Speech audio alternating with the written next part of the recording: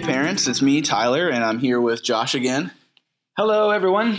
And we are going to look through Luke 4:14 through 30. Mm-hmm. And this week, since I'll be in the Bahamas, I know, with the high school mission trip. I'll be in Houston, Texas Nice. with Hurricane Harvey cleanup effort. Bless you. Kind of cool. And so Jeremy Earl, hi Jeremy, I know you're listening, is going to be teaching this Sunday.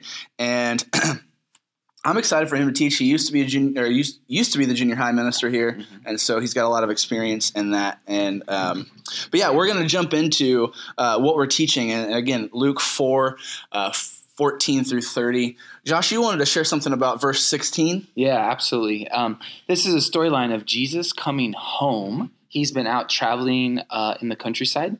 He has been feeding folks and healing and driving out demons, and word is getting around about him. The thing I love about this passage is that when Jesus comes home, he goes to church, as was his custom. Mm-hmm. Lots of times, I imagine as junior high parents, you might get the question of, why do I have to go to church? And man, this is so simple.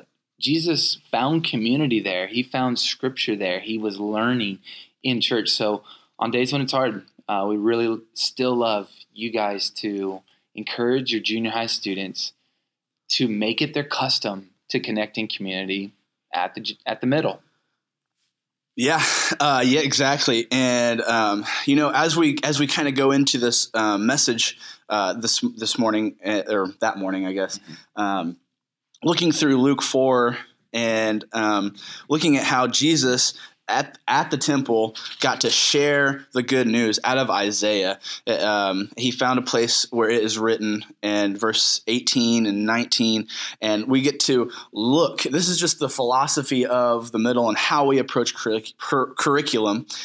We get to look at the story, but also, and more importantly, look at the people in the story and their perspectives. And so on a philosophy level, we are teaching them how to read the Bible and how to look at the stories deeper.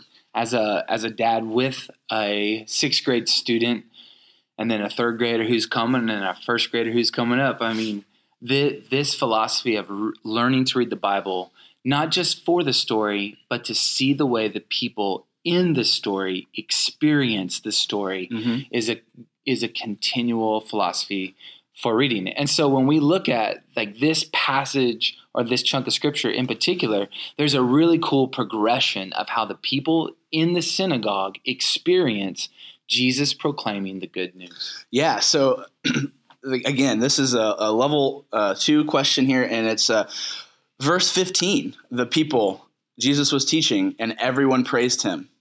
Verse 20, the eyes of everyone were fastened on him, so they were locked in.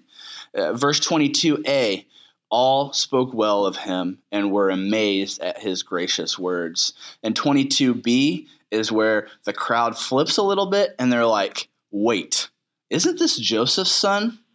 What's incredible about the good news Jesus was proclaiming was he claimed Isaiah, the prophet from the Old Testament's words about the Messiah, about the people, the person the Jewish people were expecting. And he said, hey, y'all, it's me. They were stunned at that moment. It was incredible. And so that's where the reaction is awesome, to look at how people experience Jesus's words. Yeah.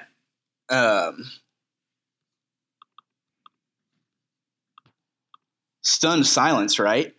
I mean, these stories that Jesus was telling and how the crowd reacted, why are they so angry? And you look at it and you have this light bulb go off of like, whoa, it's because the people in the stories Jesus were telling to his Jewish audience weren't Jewish. Right. The prophecy from Isaiah says that the good news is for everyone. Yeah, so we are going to challenge your student this week.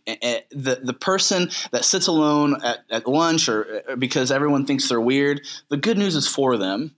The person that isn't good at sports and is struggling to find acceptance, the good news is for them. Yeah, it gets even harder when you say, I have a student who is bullied at school. This is the one that Christianity flips on its head. Mm-hmm. The good news is for the bully. Oh, that's so hard to move through, especially as a dad when my kid is feeling the feelings of bully. Mm-hmm. So what we want to challenge you as a parent is to ask your student, identify someone that is that you struggle with, and is the gospel for them. Yeah, we're asking the student directly to put a name and a face and a heartbeat of care on someone who is probably far from Jesus. And that's a really hard, challenging thing to do. And, there's people I'm sure at work that you struggle with, like Jeremy probably really struggles with me, and just gives me so much grace. But he realizes the gospel is for everyone. Yeah, that's an easy walkout. And so it's a conversation we want you guys to have in your head and then to pursue with your students. So let me pray for you as a dad and as a teacher. I love this passage. God, we give you the praise that the good news of grace and the good news of mercy is for everyone. So we ask that conversations and hearts are prepared, and that your Spirit is active, and that out of this just comes awesome conversation and dialogue with parents and junior high students. And we look for your grace and your glory. Amen. Amen.